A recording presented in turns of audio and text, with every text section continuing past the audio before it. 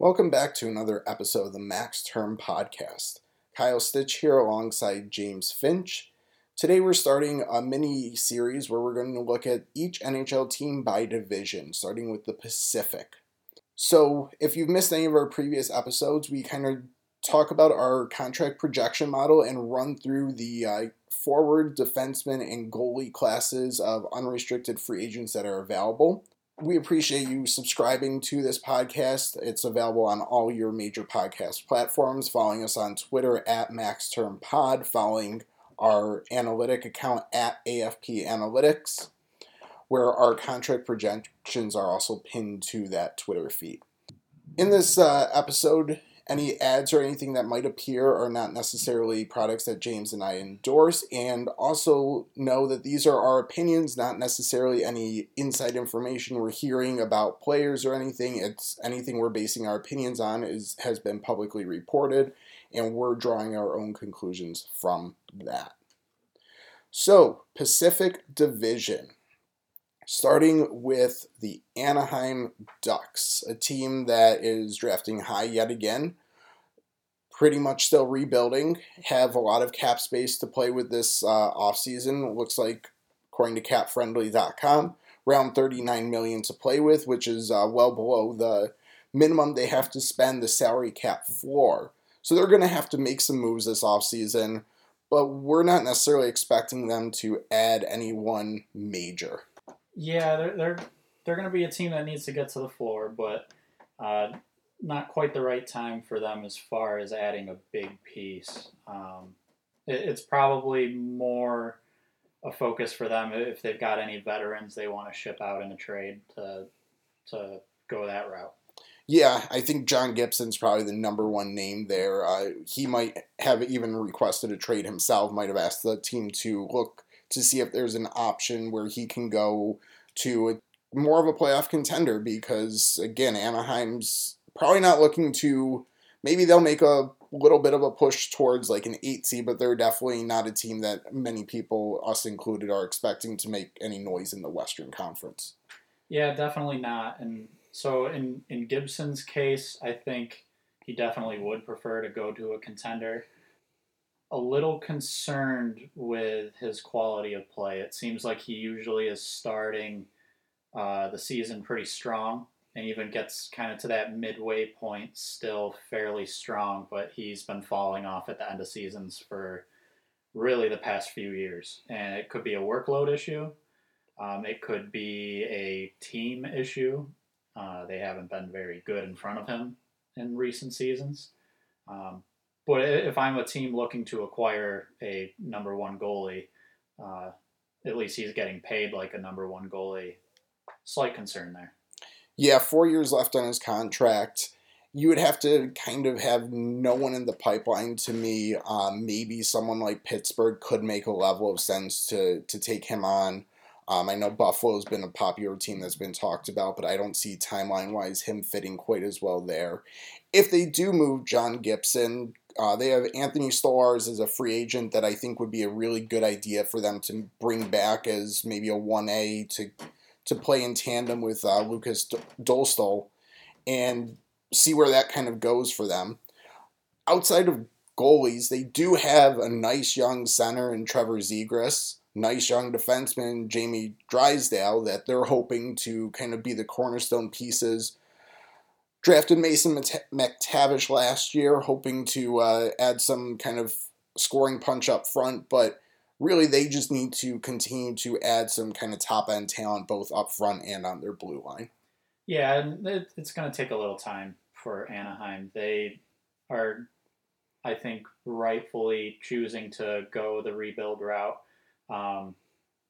And yeah, they're going to keep using their high picks. Hopefully they hit on some players that become cornerstones pretty soon here. But yeah, as far as this offseason goes, I think Gibson's really the big thing to watch with Anaheim. There's a couple names, Adam Henrique and Silverberg, two veterans, both have 1 year left, but for a team that needs to spend a little bit to get to the floor, it wouldn't shock me if those were kind of more trade deadline during the season next year. Moves that they would make then. Yeah, it's really keep an eye on what kind of young prospects they're able to bring in and what are they going to do with John Gibson. Yeah, so Anaheim's probably going to have a relatively quiet offseason unless John Gibson trade is something that is bigger than expected. But on the opposite end of the spectrum, a team that seems poised now to have an incredibly busy offseason and probably be the focus of most teams around the league right now, the Calgary Flames just missed out on the playoffs this past season, have a nice young goalie prospect in Dustin Wolf, have another younger goalie Dan Vladar, and Jacob Markstrom as well, veteran under contract. Up front, they have talent. Back end, they have talent, but it seems like a lot of that talent's ready to exit. Yeah, I think some of that might be due to Goudreau leaving, to Chuck leaving. As far as the talent that's looking to leave now, it's a lot of guys that are needing extensions or eligible at least. There's Backlund, Hannafin, um, and then the big one is probably Elias Lindholm. I would say arguably their top center. You could say Kadri is up there, but I think Lindholm. Um, if Calgary, the team, had their way, he'd be staying there on a long-term contract. Yeah, they have a couple nice young forwards in the pipeline. I'm a big Matthew Coronado fan, as well as Connor Zary are kind of nice players. Back end, Mackenzie Weegar's under a long-term contract. He's a solid defenseman, should be potentially a cornerstone piece for them. But if they start to move some guys out, you also don't know who's going to kind of follow in those footsteps. And the interesting thing is they have a lot of talent, and a lot of those guys are on really affordable contracts for potential contenders as well. Yeah, so as far as how I think Calgary is really going to end up going about this is sure there's a few pretty important pieces that want to leave. They've got some pretty important pieces that are most likely staying in Huberdeau, Uyghur. Um, Markstrom didn't have a great season. Hopefully he can rebound. It seems like he'll most likely stay there. A fairly underrated defenseman, Rasmus Anderson, should be there for a few more years. I'm kind of thinking they may go the route of trying to retool and not completely rebuild. That would seem to make the most sense when you consider they will probably have Huberdeau, Kadri, Uyghur, who are all getting to that 30 or older age and on long-term deals. Yeah, that makes a lot of sense if they were to try to do much like they did with Kachuk last offseason and trade some of their top end guys for some really nice, maybe not elite talent, but high end guys. And the issue there is you have to have a dance partner, and some of the teams that might be more interested in these top end guys are also the ones that might be a little less willing to move NHL roster players. So maybe one or two you can kind of retool with, but it's going to be a little bit difficult to have the top end guys all bring back more cornerstone pieces that you can kind of retool on the fly with. Yeah, those type of moves don't happen very often. So it's possible they might need to settle for some picks or some higher end prospects, but that doesn't mean that they can't then flip some of those assets they get in return for other, we'll call them marquee players, to fairly average, serviceable players that can help them stay competitive. So let's stay in the province of Alberta, Edmonton, who seems like we could have recorded this any offseason, basically said the same thing with just different names. Goalie, defense, forward, depth seems to be their needs yet again. Yeah, so starting with the goalie, I guess, or goalies, Stuart Skinner seems like he's pretty decent.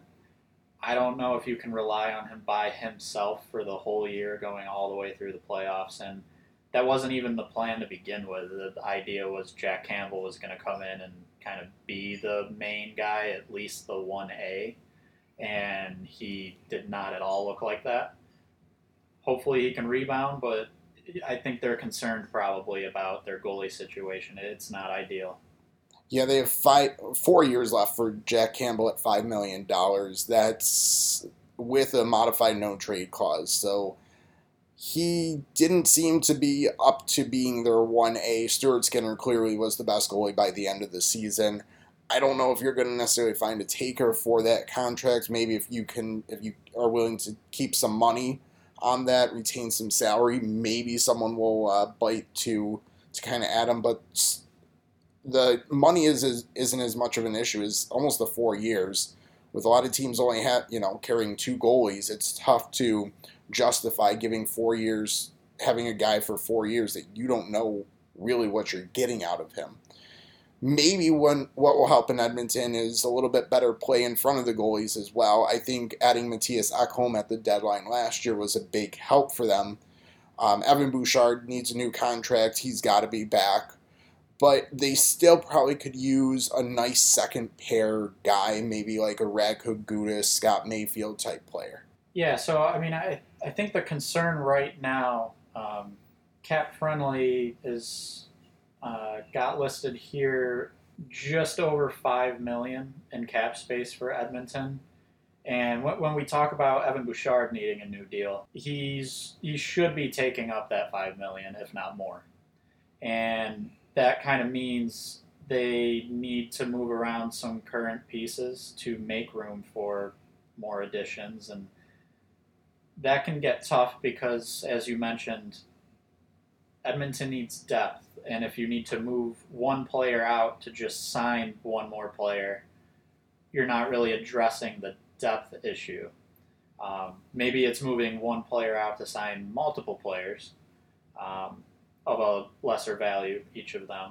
What I've kind of been seeing is maybe a Cody Ceci could be moved. I don't know where he would get moved to.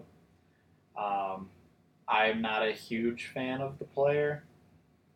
I think he's more of a bottom pair guy, and he's making 3.25 for the next 2 seasons. Kyler Yamamoto was in the rumor mill quite a bit recently. I don't know if I would actually be interested in moving him if I'm running the team, but I do think there's a little bit of a difference in what they have been expecting from him and what he's performed to as far as the basic box score stats. Yeah, I wouldn't necessarily be in a rush to get rid of Yamamoto either. I've seen a little buyout talk with Yamamoto as well, and the one thing for the Oilers is because he's under 26 years old, they would only be on the hook for a third of his cap hit, so they could save some pretty significant money there. But I'd really rather try and trade him, maybe get a couple more entry-level type deals so you can take him and parlay him into maybe 2-3 nice depth players. I feel like that's a better path for the Edmonton Oilers, who need some depth, have some guys they need to re-sign, and then looking at a lot of their kind of big money guys, no movement clause, no movement clause, no movement clause, no movement clause, no movement clause, no movement clause. Yeah, it's kind of hard for them to create this space. So it is going to come down to guys like Yamamoto, Cody Ceci, as far as being able to give themselves a little wiggle room to add more players. And, if I'm another team and I have a fairly decent amount of cap space, I look at Yamamoto and say, you know what, he can probably fit on a third line fairly well at $3.1 million. I'm good with that.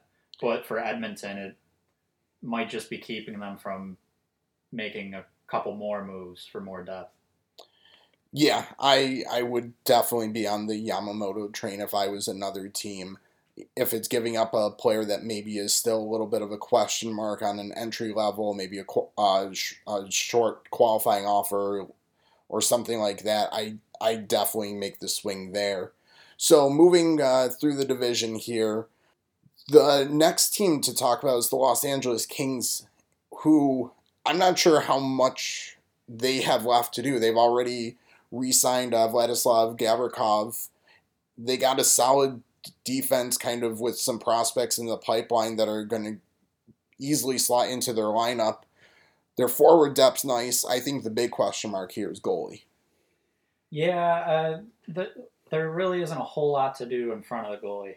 The only thing I could maybe foresee is if there is someone that could be shipped out to make room for a bigger goalie contract. Right now, the Kings, they've got about 7.3 in cap space. Gabe Vilardi is going to need a new deal. It's not going to break the bank necessarily, but when you're looking at 7.3 million to spend, he's probably coming in at least half of that. I think that they would be able to afford Korpisalo, keeping him without really needing to move anyone out. I don't know if they're going to try to shoot a little higher than Korpisalo, because I think at best he's a 1A, but more likely a 1B. So I could see a little movement in shipping someone out for some more long-term assets that aren't really counting much against your cap right now in order to get that goalie. Yeah, I would try and go see. I mean, they're a Stanley Cup contender. Korpisalo was fine in the regular season, but he didn't have it in the playoffs, and it's just been too up and down with him. And part of the reason they brought him in is because they were just had too many other goalies that they didn't have confidence in up and down.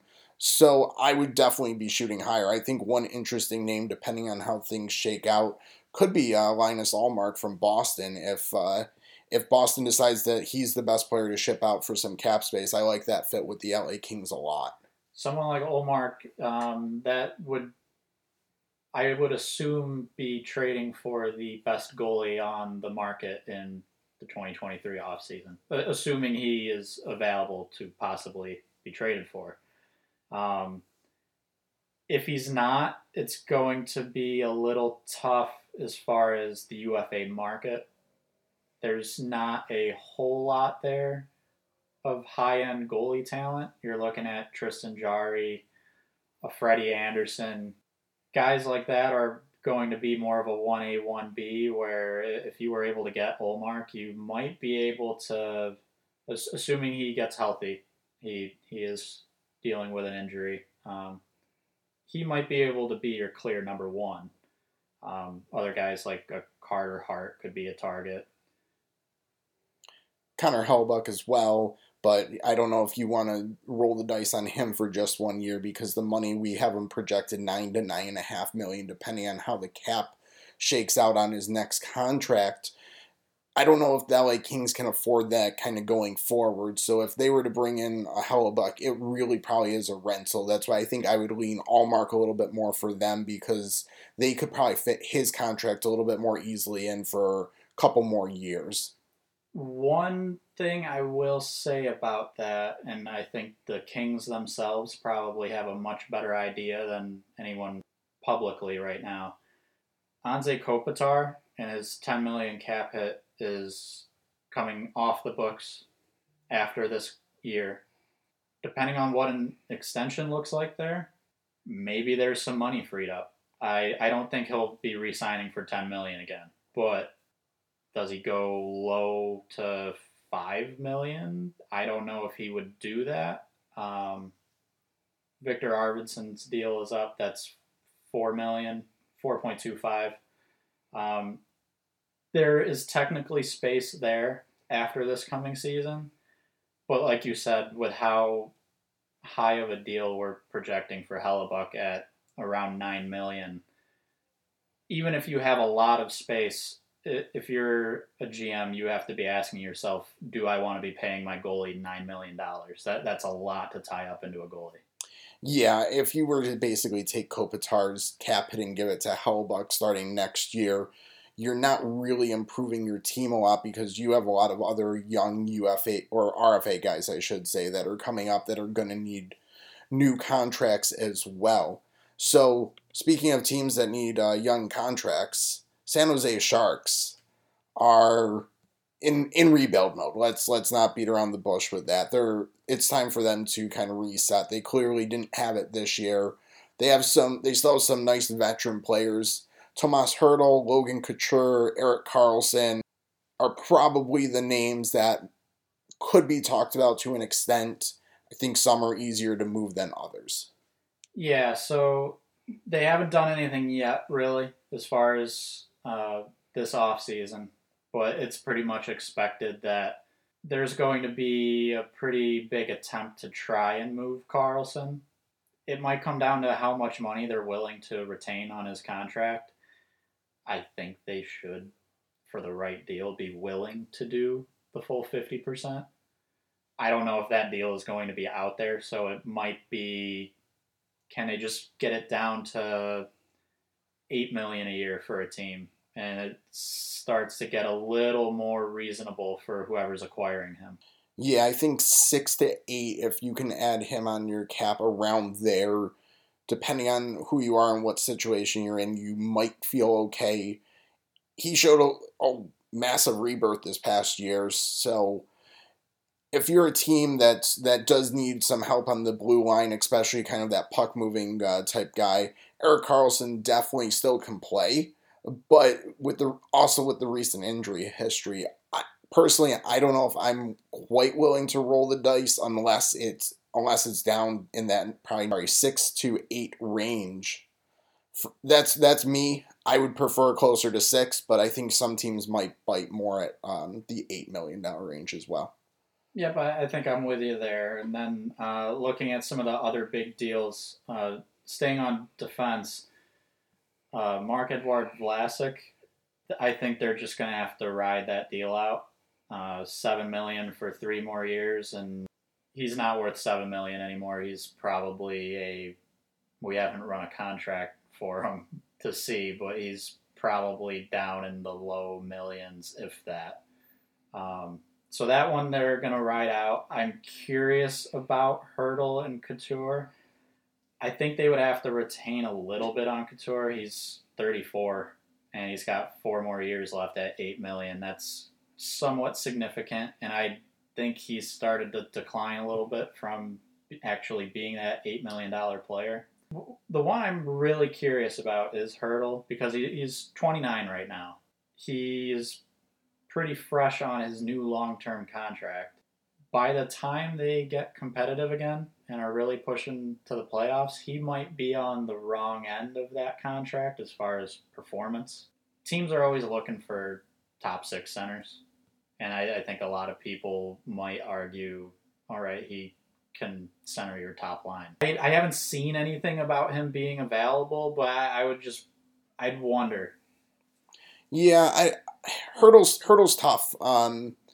He could still, his contract's definitely long enough, and that $8 million in however many years when San Jose's hopefully starting to get competitive again, probably doesn't look so bad for like a really good middle 6 center with the cap going up year over year. So I don't think they need to necessarily rush him out, but if he asked for a trade and they can kind of work something out there, it could make sense if they can get fair compensation, but he's not someone that I think that they're going to be in a hurry to sell. They're probably going to try and get assets for Erik Karlsson and then see where that takes them and start to build out their depth from there. So teams that have some depth.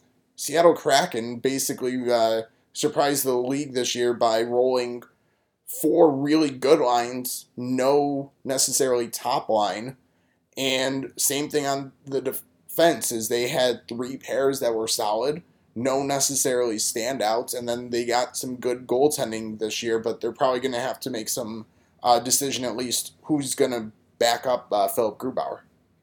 Yeah, so as far as Seattle as a whole, after that expansion draft, I think there were a lot of people, especially within the analytics community, who were kind of wondering, well, what are they doing?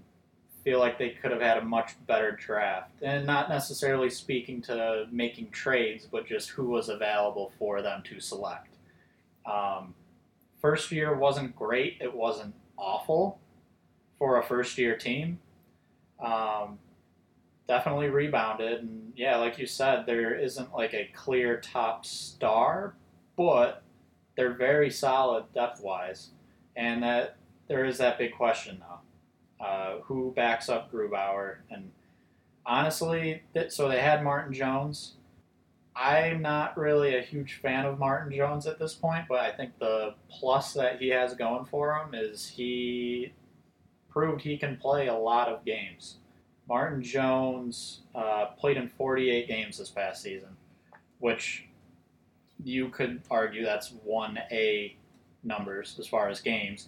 Wasn't really that good. Yeah, I'm looking for an upgrade if I'm them. You have cap space to work with. You don't necessarily have a bad contract. Maybe your worst contract's actually the other goalie with Philip Grubauer. I I mean, you also have Chris Dreiger as well that you took in the expansion drafts hanging out there. But if he couldn't kind of crack the lineup over Martin Jones this past year, I know there were some injuries and everything, but I wouldn't necessarily have confidence there. So yeah, I would spend my money on finding a backup goalie and then probably filling out my blue line.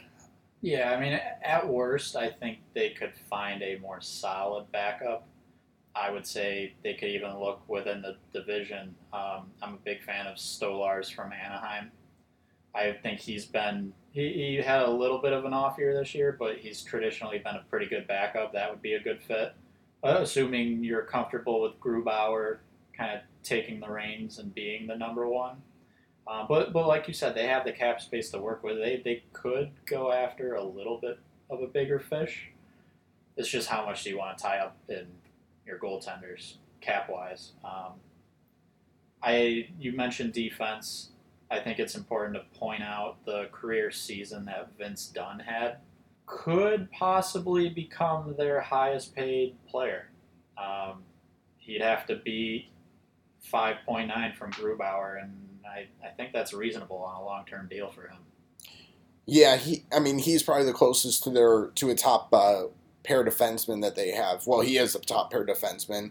Whether he's at a high enough level to kind of be that cornerstone piece, I'm not so sure. You see a lot of other top teams, I think, have a little bit higher talent there.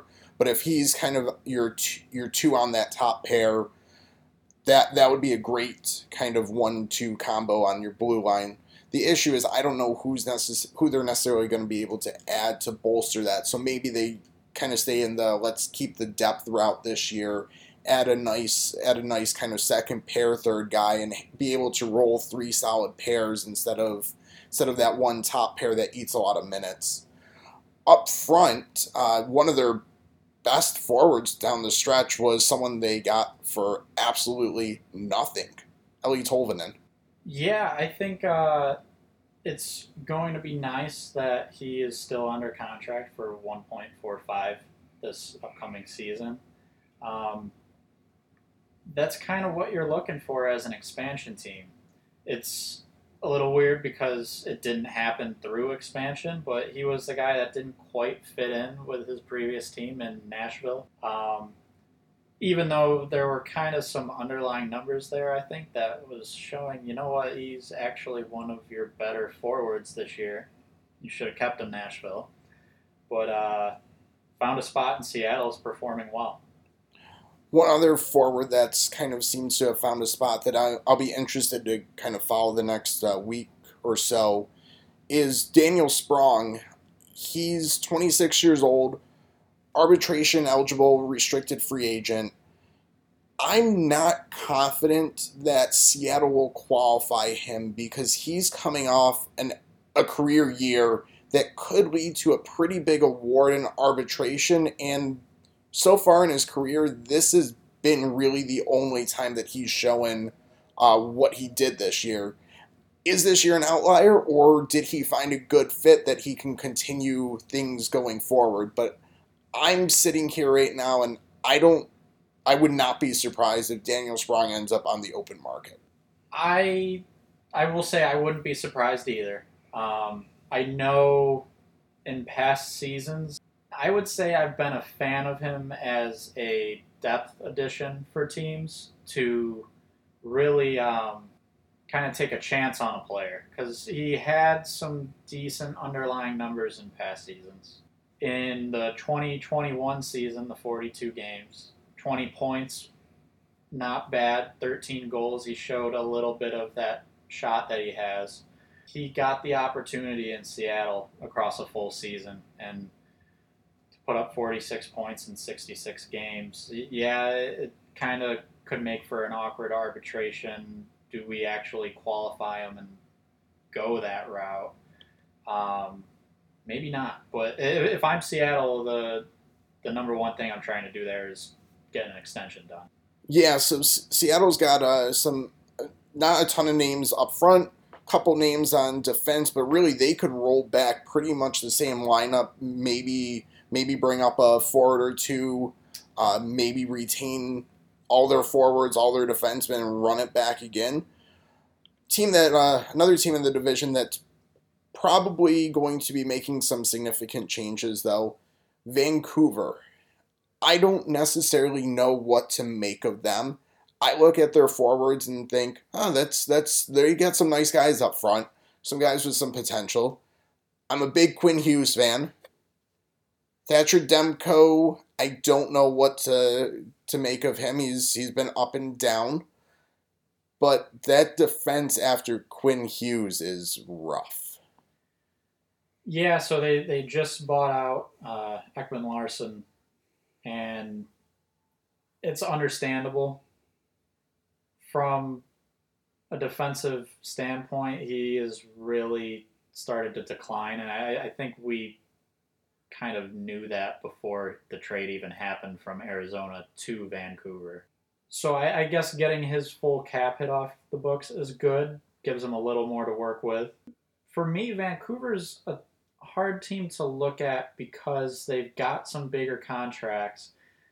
They're rumored to possibly be looking to clear some space, but I'm not overly confident in what they'll do with the space. I mean, they could really use a clear top pair partner to put with Quinn Hughes. I don't think that's really going to be out there for them. But they could easily sign multiple defensemen off the UFA market and I would say have a little bit more of a respectable defense. Yeah, I think the defensemen on the open market this offseason, actually, there's a lot of guys that would be a good fit for them because there's a lot of second, third pair guys. But yeah, I don't know how they're bringing in that top pair guy unless they move out some big name.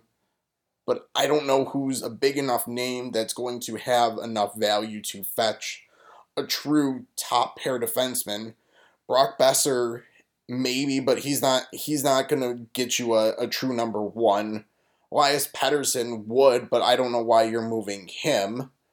And then after that, there's really no forward name. You shouldn't necessarily be trading your draft picks. So I think they're going to kind of have to piece together some depth guys after Quinn Hughes and hope that Hughes continues to be almost a Norris candidate. Yeah, and honestly, the one name you didn't mention, so JT Miller, he came up in the rumor mill at the deadline.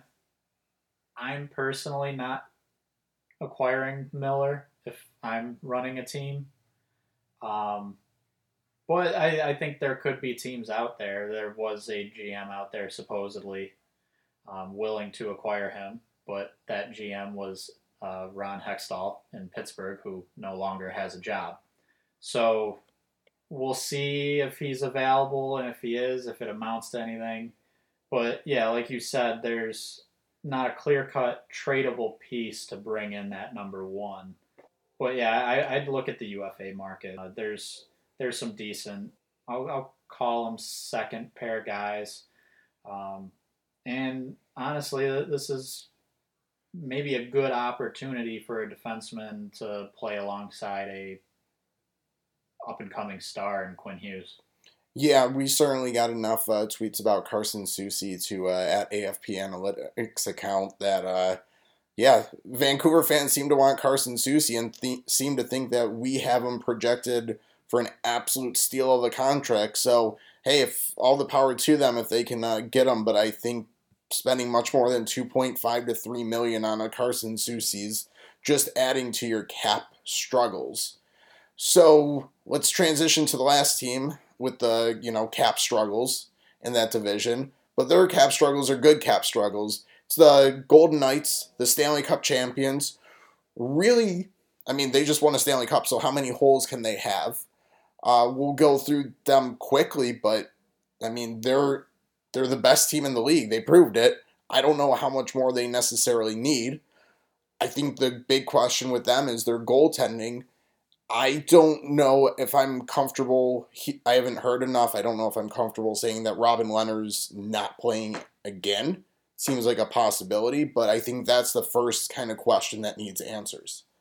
Yeah, so there's the Robin Lehner question. I don't know really what to make of their goalie situation in general. Logan Thompson seemed to be a pretty good goalie, but he had gotten hurt, and Aiden Hill obviously took over the playoffs and is someone I think they'd be interested in keeping. I don't know if financially it's something that they'll for sure be able to do.